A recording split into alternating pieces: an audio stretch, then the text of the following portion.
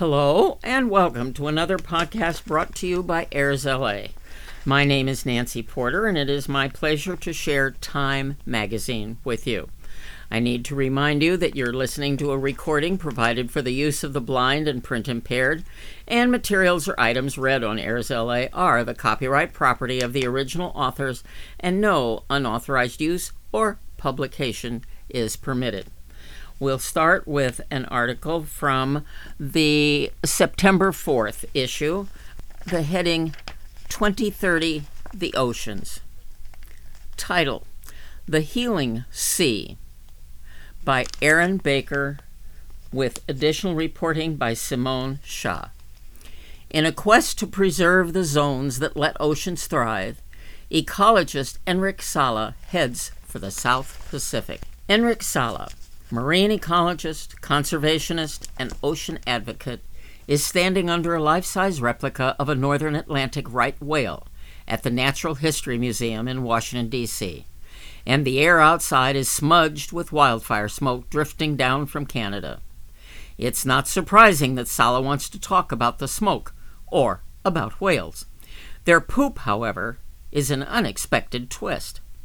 According to Sala, whale excrement, or more precisely, the lack of it, has a role to play in the choking miasma that has forced my interview with one of the world's most foremost ocean explorers indoors instead of out on a boat. It may seem like a stretch, the kind that relegates environmentalists deep into woo-woo territory, but as our conversation unfolds, it starts making sense. Whale poop fertilizes ocean plankton. The plankton reproduces rapidly, absorbing carbon dioxide as it photosynthesizes sunlight. Eventually, it sinks to the seafloor, trapping the planet-warming gas in layers of sediment. Fewer whales means less plankton sequestering carbon dioxide, leaving more of it in the atmosphere. That means more of the heat driving the wildfires that have smoked out much of North America. Suddenly, we're seeing that the impacts of climate change are not something that is going to be suffered by somebody else, says Sala. It's here. And so it is, in the wildfires, heat waves, and floods that have made the weather of summer 2023 some of the most extreme on record. Greater biodiversity, whether it's found in the ocean's whale populations or the old-growth forests that also store carbon, can help mitigate the effect of burning fossil fuels much more cheaply than any new technology, he says. The more nature we have, the more nature will be able to absorb our negative impacts. Sala's links between healthy ocean ecosystems and human benefits like carbon sequestration are backed up by science that he has either committed to memory or conducted himself. But it's the ability to break scientific complexity into simple concepts that even landlubbers can comprehend that makes him so effective as an ocean advocate, helping rally global governments to commit to protecting 30% of their coastlines and ocean territories by 2030. His Pristine Seas project, sponsored by the National Geographic Society, has identified dozens of the ocean's most biodiverse hotspots in an effort to call for their protection. Already, he has managed to get 2.5 million square miles of coastline and ocean set aside in 26 marine protected areas, an expanse twice the size of India, where fishing, dumping, mining, and other destructive industries are prohibited. On May 24th, Pristine Seas scientific research ship, the EV Argo, lifted anchor for its most ambitious undertaking yet, a 5-year expedition to the remote tropical Pacific, where Sala plans not only to chart the world's biggest ocean from its unplumbed depths to its more familiar shores, but also to document the complex links between marine ecosystems and the lives they support on land in order to build a case for their conservation. The ocean needs that help more than ever. The morning of our meeting, the European Climate Monitoring Agency reported that May 2023 had seen the highest ocean temperatures on record. increasing ocean acidity, weakening marine ecosystems, and forcing coral polyps to expel their colorful symbiotic zooxanthellae algae in a near-death phenomenon called bleaching. By the end of July, waters off the coast of Florida had reached jacuzzi temperatures, and volunteers were racing to transfer fragile coral sprouts to indoor aquariums before they cooked to death. According to the National Oceanic and Atmospheric Administration, about 40% of the world's oceans are currently experiencing a marine heat wave, which is as much as 50% forecast for September. The ocean has already absorbed more than 90% of the planet's greenhouse gas-fueled warming, explained Sala, but it will not be able to absorb our impacts for much longer, without serious consequences. The havoc wreaked on coral reefs destroys habitats that nurse, nourish, or shelter a quarter of all marine life, including the fish that provide critical protein and income to 1 billion people around the world. Goods and services provided by reefs in the form of tourism, shoreline protection, food, and fisheries are valued at $2.7 trillion a year. The economic consequences of reef loss are grim and looming ever closer, says Sala. A 2 degrees centigrade or higher rise in average global temperatures since humans started burning fossil fuels for energy would be enough to wipe out an estimated 99% of existing coral reefs. The month of July already averaged 1.5 degrees centigrade. I find that I am rarely invited back to dinner parties, he deadpans. Still, Sala says, there is hope. His research has proved again and again that given the space to recover undisturbed from human exploitation, nature can bounce back. A marine protected area cannot make that water cooler, cannot protect from warming, but what we know is that fully protected areas are more resilient. He has watched pristine reef systems, bleached white by marine heat waves, recover within 5 years, but only when they have their full cohort of predators like sharks, along with the smaller inhabitants they prey upon. A reef, he says, isn't just made up of coral. It is a delicately balanced ecosystem that includes bacteria, algae, plants, clams, crabs, urchins, herbivores, and the carnivores that keep them all in check. Take one element out, and the entire system becomes unstable. You board a plane, and the pilot informs you that 5 screws are missing, but you don't know from where. Would you still fly? He asks. Sala's solution for protecting the ocean from rising heat is simple. Identify the richest areas of biodiversity and protect them from human intervention. Left alone, the resulting abundance will eventually spill over into unprotected zones, stocking new areas with fish that can be harvested for human consumption, while allowing for the evolution of genetic adaptation to a changing climate. Marine protected areas, says Sala, are like an interest-bearing savings account. As long as you don't touch the principal, you can live off the interest. The only way to get more from the ocean is to have more life in the ocean, says Sala, and the only way to have more marine life is to set some places aside so that that marine life can thrive. It's as simple as that. As an avid snorkeler growing up close to the near-barren waters of Spain's Costa Brava, Sala always assumed that the lush underwater gardens of his favorite Jacques Cousteau documentaries could be found only in faraway tropical paradises. A chance scuba lesson in the Mendes Islands Marine Park, one of Spain's first marine protected areas, taught him that the Mediterranean could be just as much an underwater wonderland when it was protected from the region's industrial fishing fleets. Everything that was missing from the sea of my childhood was there, he recalls. The grouper, the sea bass, the scorpion fish, the octopus, the sea bream. That epiphany sparked an interest in marine conservation, and with a PhD in ecology, he went on to help establish the Center for Marine Biodiversity and Conservation in 2000 at the Scripps Institution of Oceanography in La Jolla, California. But despite his tenured position, generous research grants, and the opportunity to work with the best ocean scientists in the world, he still felt something was missing. The places that I was studying were falling under the force of the relentless human sledgehammer. He wrote in his 2020 memoir, The Nature of Nature, Why We Need the Wild. Corals and seagrasses were dying everywhere, and fish were being taken out of the water faster than they could reproduce.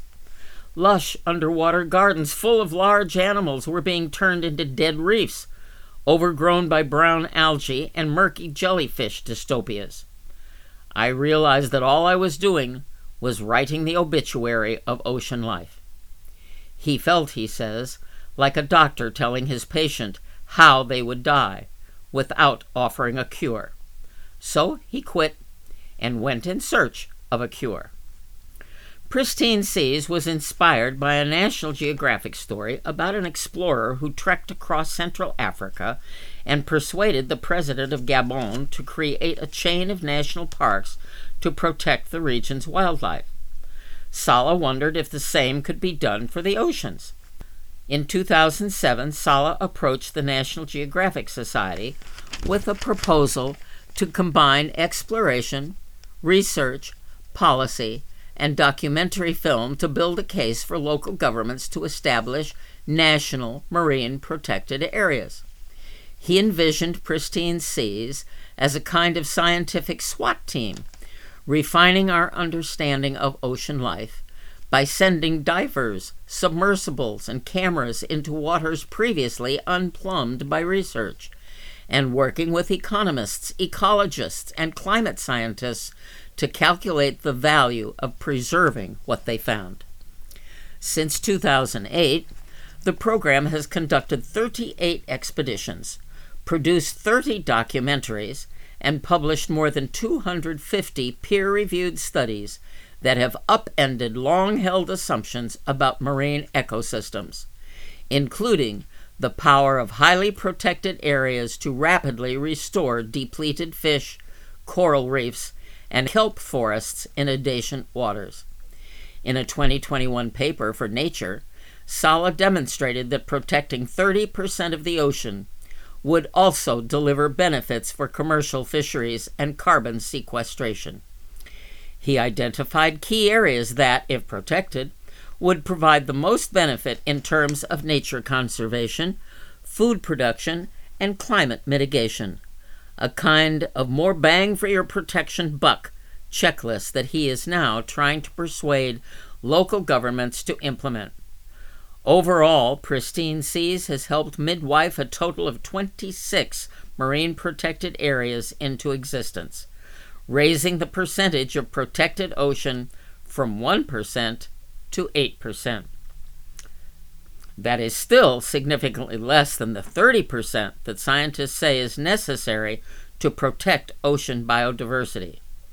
Sala visibly flinches when reminded of that shortfall, and acknowledges the pressures piling up since he started 15 years ago, from a quadrupling of plastic waste to higher temperatures and increased fishing pressures. Now I'm working on the cure, but the patient is just getting worse and worse, he concedes. We fix the lungs, but now there's something wrong with the liver. And now there's a blood clot. So yeah, it's a Sisyphean task, but that's what makes me keep going. I don't see a bigger purpose than working to save life on Earth.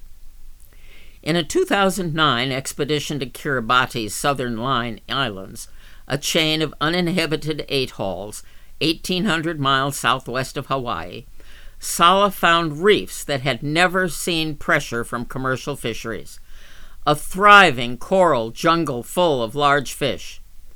Before then, he says, scientists had no idea what pristine reefs really looked like.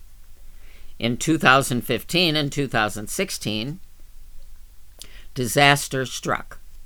A marine heat wave triggered coral bleaching in more than half the reef. Saleh thought he was witnessing the destruction of one of the ocean's last intact coral colonies. But a return visit in 2022 demonstrated a miraculous recovery. Coral was growing back, and the fish were as plentiful as they had ever been. It recovered like a phoenix rising from the ashes, he said. Documenting the reef's recovery wasn't enough, though.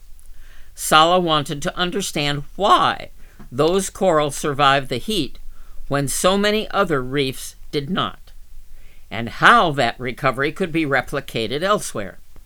Saleh theorized that small grazing fish had kept the bleached coral free of the brown algae that usually takes over, enabling the coral polyps to regain their zooxanthellae and start growing again.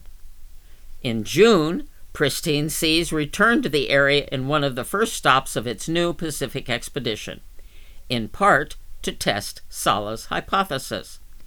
Was it the presence of large numbers of fish?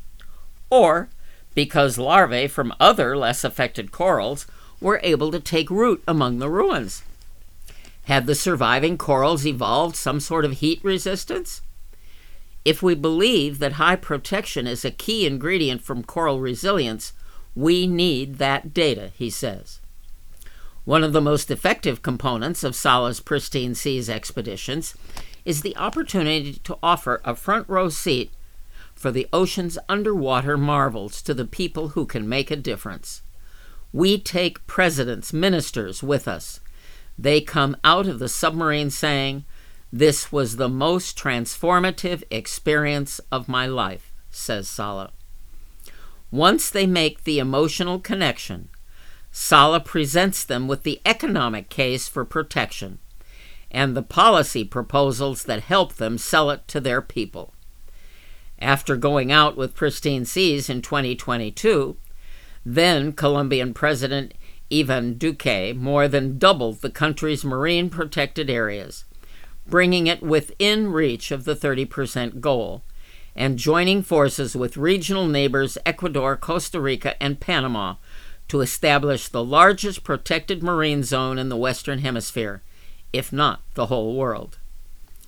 It is this combination of action-oriented research and passionate advocacy that has enabled Saleh to be so effective, says Jennifer Jacquet, a fisheries researcher and visiting professor of environmental science at the University of Miami, who has co-authored papers with Saleh.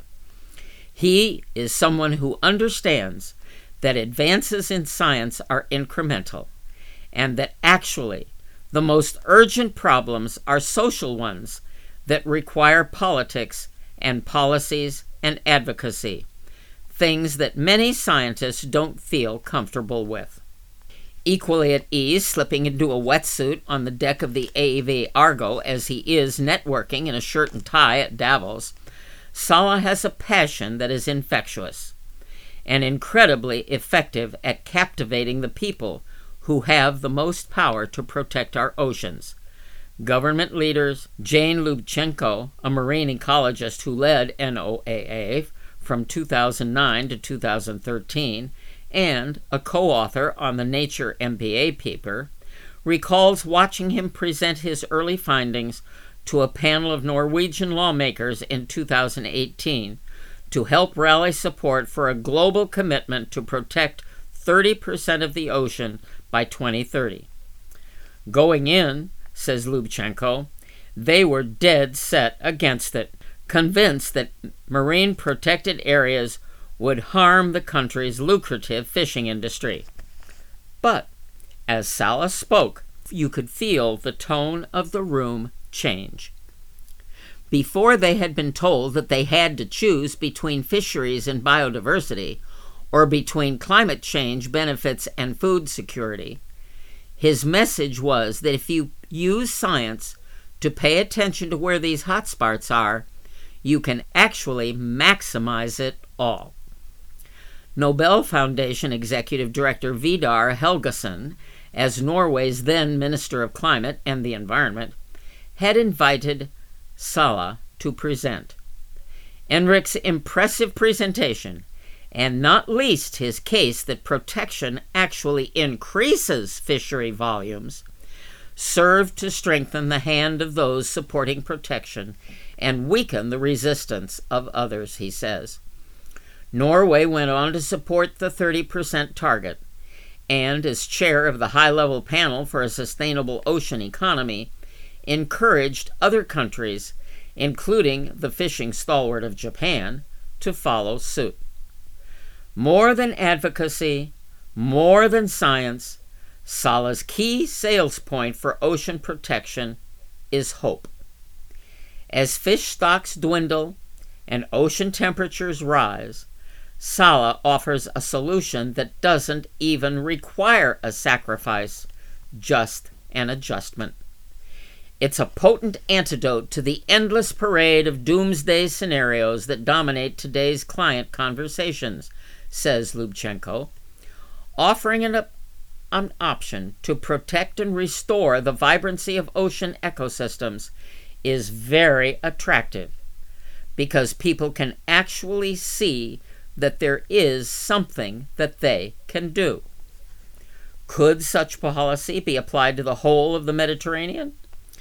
Salla pauses in front of the exhibit of sea fan coral, a species that is all but gone from his old snorkeling grounds off the coast of Spain. His face flickers with emotion as he imagines what a protected Mediterranean would look like. Before you get in the water, you will see monk seals on the beach, he says. There would be kelp forests 60 meters deep, lots of fish, including very large groupers, starfish, and shrimp, and lots of lobsters, and octopuses, more of everything, he whispers, before anchoring himself back into reality. The Mediterranean of the future is not going to be like the Mediterranean of the past. For one, it's warmer than it used to be, and invasive species have made it a permanent home. But we can still make it better than it is now. We just have to leave enough of it alone. We move now to another article in the same Time issue. Baja in the Balance. The Campaign to Preserve a Region and a Local Fishing Industry by Jeffrey Kluger. It's easy to spot the small, family-owned fishing boats that ply the waters around Baja California, a peninsula 1,223 kilometers or 760 miles long that presents the westernmost part of Mexico. There are 24,000 of the vessels, after all, and they spend much of their time at sea. As well they might. If the so-called artisanal fishermen are going to compete with the vastly larger industrial vessels that fish the same waters. The average artisanal boat measures 79 feet from bow to stern, compared with the industrial vessels, which can easily exceed the length of a football field. 427 feet. And the industrial vessels are equipped accordingly, with nets that measure 1,968 feet across, and baited lines that may stretch for 28 miles. There's a huge level of injustice there, says Christina Mittermeier, a photographer, marine biologist, and co-founder of the U.S.-based ocean preservation group Sea Legacy, which is partnering with the Mexico-based group Beta Diversidad to address environmental and economic problems around Baja California. The industrial fishing fleet is owned by billionaires and subsidized by the government. The kind of mega-fishing the industrial boats do leaves a huge environmental footprint. Up to 96% of the population of bluefin tuna in the region is gone. For example, for every 2.2 pounds of shrimp pulled from the ocean, there are more than 20 pounds of unwanted bycatch, mostly juveniles of various species. The nets drag along the bottom of the ocean, damaging the delicate ecosystem of the ocean floor and releasing the carbon that has been sequestered in the sediment. It's not just the industrial fishing boats that are making a mess of these waters. It's also tourists. Ecotourism generally has a benign sound to it, conjuring up images of respectful whale watchers looking for the great creatures from quiet boats, idling at a distance. But things are not quite so peaceable. Unrelated tourism affects species like whales, orcas, marlins, sea lions, and dolphins, thanks to overcrowding of boats with no permits. Says Mario Gomez, president of Beta Diversidad. There can be 30 boats chasing one orca, says Mittermeier. I was in one of those boats 15 years ago. All of the whale sharks we saw had propeller marks on them. But there is a fix for all of this, with historical precedent. In 1995, the Mexican government, pressed by local activists, created the Cabo Pulmo National Park on the southeastern tip of Baja California, covering both land and a portion of the offshore region. Cabo Pulmo once saw much of the devastation that the rest of Baja California is suffering, but not anymore. Industrial fishing is prohibited, and ecotourism is heavily regulated. The result has been a 465% increase in the population and diversity of fish in the local waters and a recovery of the region's damaged coral reef. In 2005, Cabo Pulmo was named by the UN as a UNESCO World Heritage Site. It's become such a famous place, Mittermeier says, and now people are saying, oh, we need more Cabo Pulmos. Sea Legacy and Beta Diversidad, along with other environmentalists like Sala, are working to make that happen, leading a movement to create a protective zone that will fit like a sock over the southern half of Baja California, where the peninsula's greatest biodiversity is found, extending into the waters of the Gulf of California to the east of Baja and the Pacific Ocean to the west. Some sport and artisanal fishing will be allowed near the coasts and a tightly regulated ecotourism industry, but no industrial fishing. Farther out into the ocean will be a no-take zone that will leave part of the Pacific and the Gulf of California entirely untouched. The tension really to preserve the traditional way of life of fishermen and preserve the economic activity of tourism, but with a regulation framework so that it's not a free-for-all, says Mittermeier. Beta Diversidad, Sea Legacy, and other environmental advocates, like Sala, plan to present their proposal in a formal request to Humberto Adan Peña Fuentes, Mexico's Commissioner of National Protected Areas. It would be up to Fuentes to approve the request and then pass it on to President Andrés Manuel López Obrador, who has the power to designate or deny the marine reserves. In the case of this designation, the most important group to protect are the artisanal fishers, because their livelihood is fully impacted, says Gomez. That is what really triggers the commissioner's interest. The advocates are hopeful, but time is short. Mexico's presidential campaign begins in November, with the election taking place next June.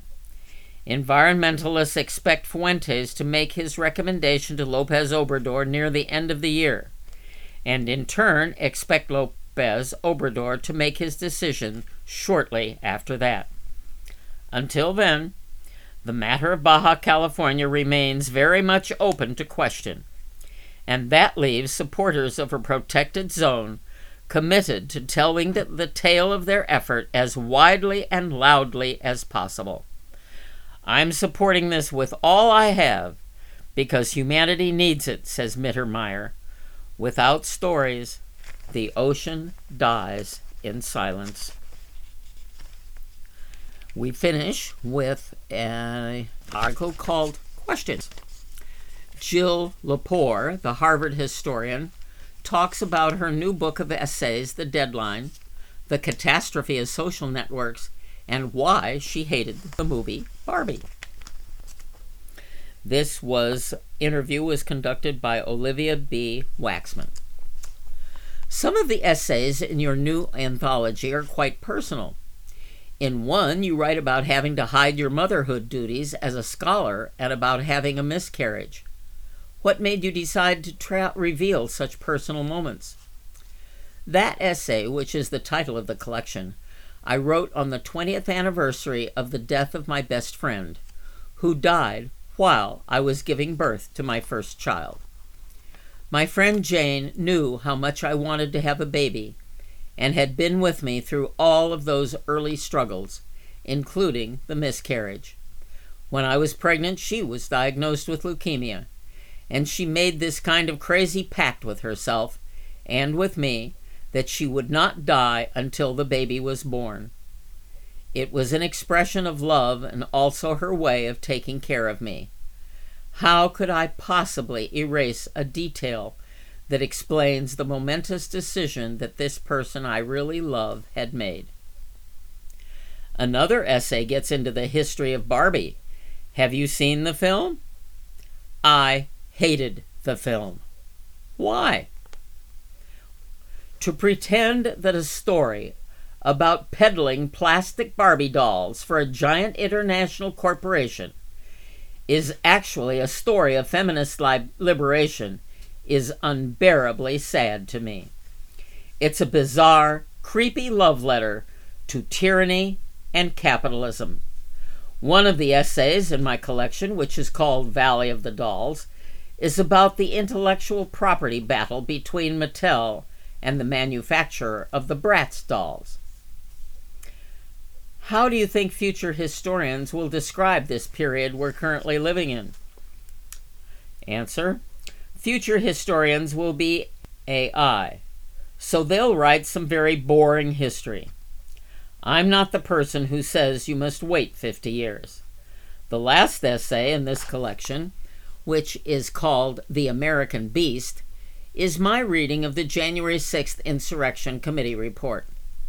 Historians have an obligation to make sense of what's going on in the present, with the absolutely explicit and abundantly confessed constraint that we don't know enough right now, and we will know more later. That's why I do what I do, because I believe we have an obligation to try to make sense of the relationship between today and yesterday.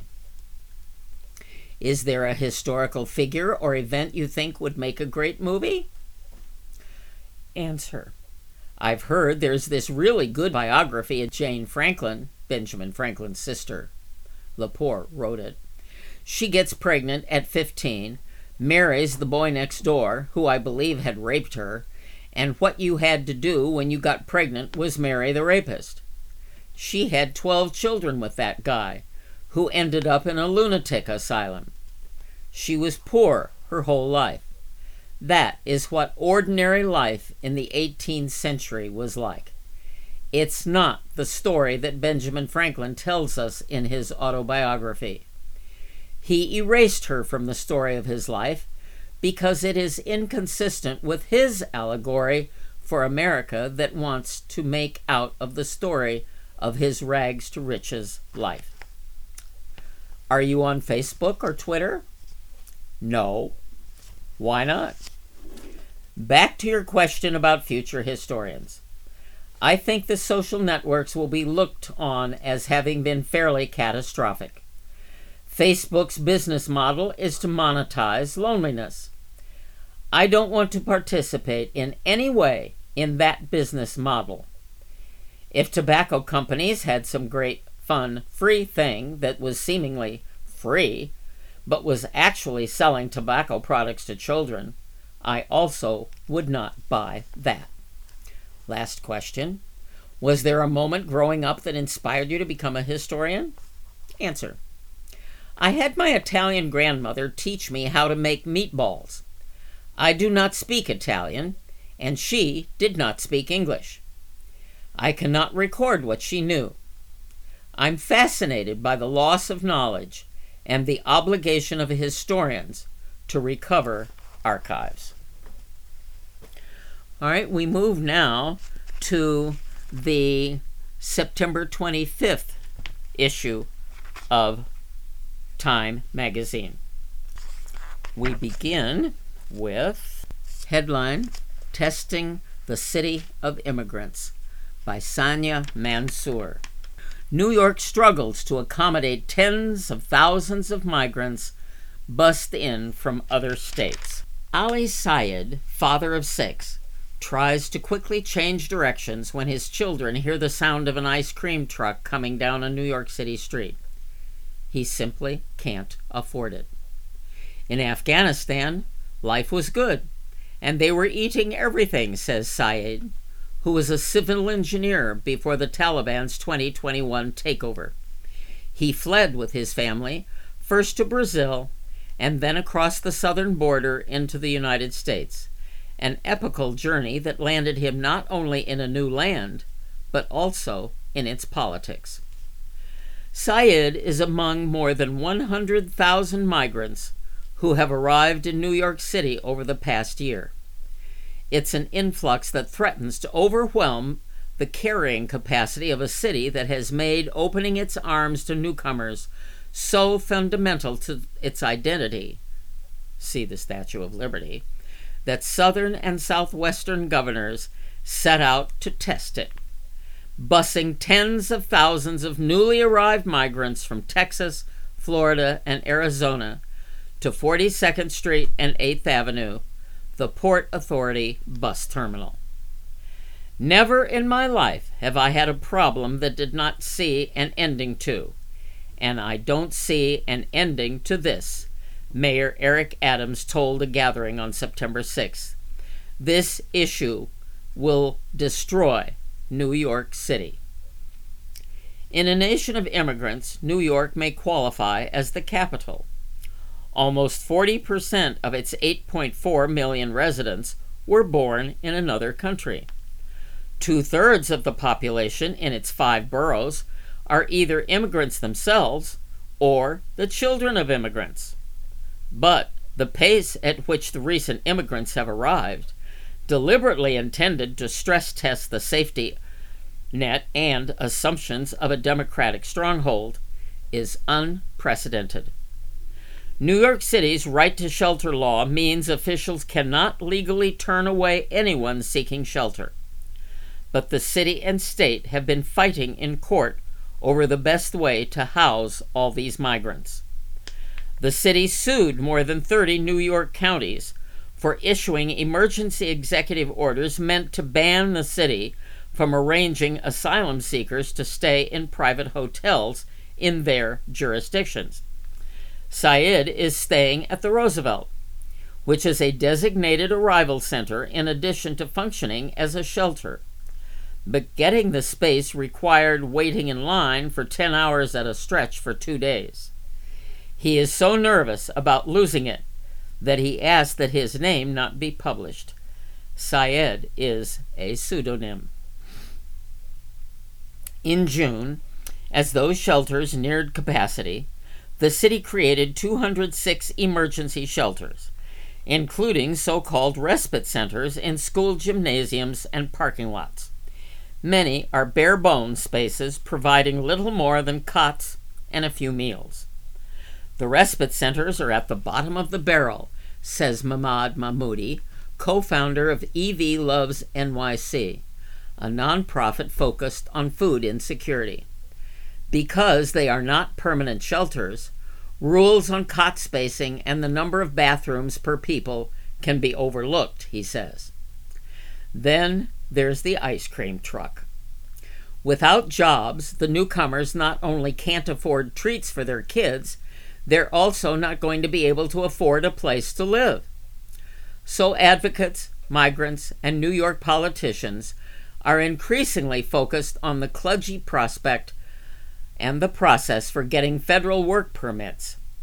Migrants need to wait 180 days, or 6 months, after requests are taking about 2 months to process, according to a Department of Homeland Security officials. We need the federal government to allow asylum seekers to work so they can provide for themselves and their families, says Adams. Governor Kathy Hochul has said something similar. But the Biden administration has recommended that New York improve its end of the process. The waiting period for work permits is meant to discourage misuse by those without credible asylum claims, and the Department of Homeland Security notes that because the 100 days is written into statute, the agency does not have any control over it. Congress does. Many on the other side of the issue argue that allowing migrants to work would incentivize crossing outside the legal process. Some migrants resort to working cash jobs in construction or delivery, but Syed says he won't. If the police found out, it could tank his asylum case. I will not put my family at risk, he says. A loose web of nonprofits and aid groups has developed to help migrants with everything from basic necessities like food, bedding, socks, and hygiene kits to legal advice. Evie Loves NYC says it delivers about 2,000 meals across the city on Sundays. Syed relies on the group for halal meals. Power Malu, an organizer from the aid group Artists, Athletes, Activists, sets up every Friday at a church in Midtown Manhattan, where volunteers, including city employees, helping in their free time, legal aid, attorneys, and bilingual English teachers gather to address the gaps in caseworker and legal services. But the issues of work and housing persist. On a recent Friday, 3 men from Mauritania wait at the church to connect with a volunteer attorney. Ekhali Mohammed Selma, age 24, says he has been staying at a respite center for almost 2 months. The security talks with us like we are animals, says we are strangers in this country. Every day, he and the 2 other men go and try to find work. Every day, they come back without a job. And we will stop there with our coverage of Time magazine. And again, I need to remind you that you have been listening to a recording provided for the use of the blind and print impaired. And materials or items read on Airs LA are the copyright property of the original authors and publishers, and no unauthorized use or duplication is permitted. My name is Nancy Porter, and it has been my pleasure to share Time magazine with you.